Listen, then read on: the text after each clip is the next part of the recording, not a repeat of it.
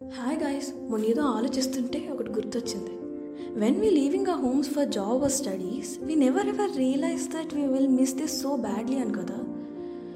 Hour mornings used to start with అమ్మ లే time అయింది అని నాన్న అమ్మ పిలుపుతో నుండి అలారం సౌండ్కి లెక్కడం స్టార్ట్ చేసేసాం. Our most fav corners in home which we just sit daily. ఇంకిప్పుడు అక్కడ కూర్చోలేమేమో కదా. అమ్మ ఈ రోజు కూడా ఇదేనా అని రోజు ఆర్డర్ చేసే మనం నీ వంట తినాలని ఉందమ్మా అని మనసులో చెప్పుకొని మనకు మనమే సరిపెట్టేసుకుంటున్నాం.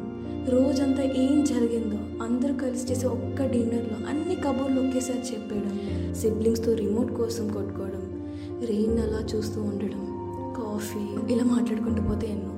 రోజంతా ఏం జరిగినా ఏడ్చినా ఆనందంగా ఫీల్ అయినా ఆ బెడ్ మీద పడుకొని అమ్మో నాన్న జో కొడుతుంటే పడుకొని ఎన్ని రోజులైందో కదా.